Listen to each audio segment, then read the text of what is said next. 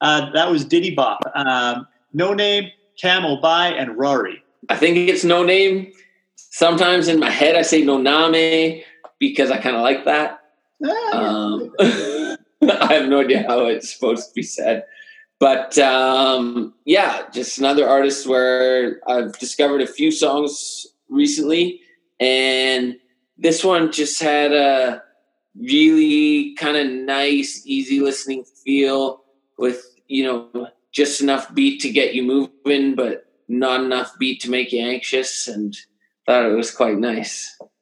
I have a different theory for it. And I'll get around to it. But I have a thing for xylophones.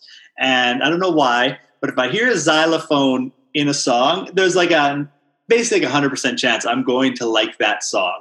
I don't know why, it's just the way it is. And I think you have the same thing, but for songs named Diddy Bop.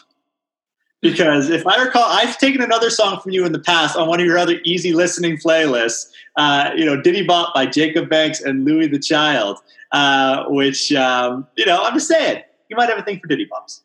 Yeah, I was a little surprised this song had the same title. And actually, I've grown to dislike that other song. So now I much prefer this particular song with the same name that actually sounds not even a little bit like the other one.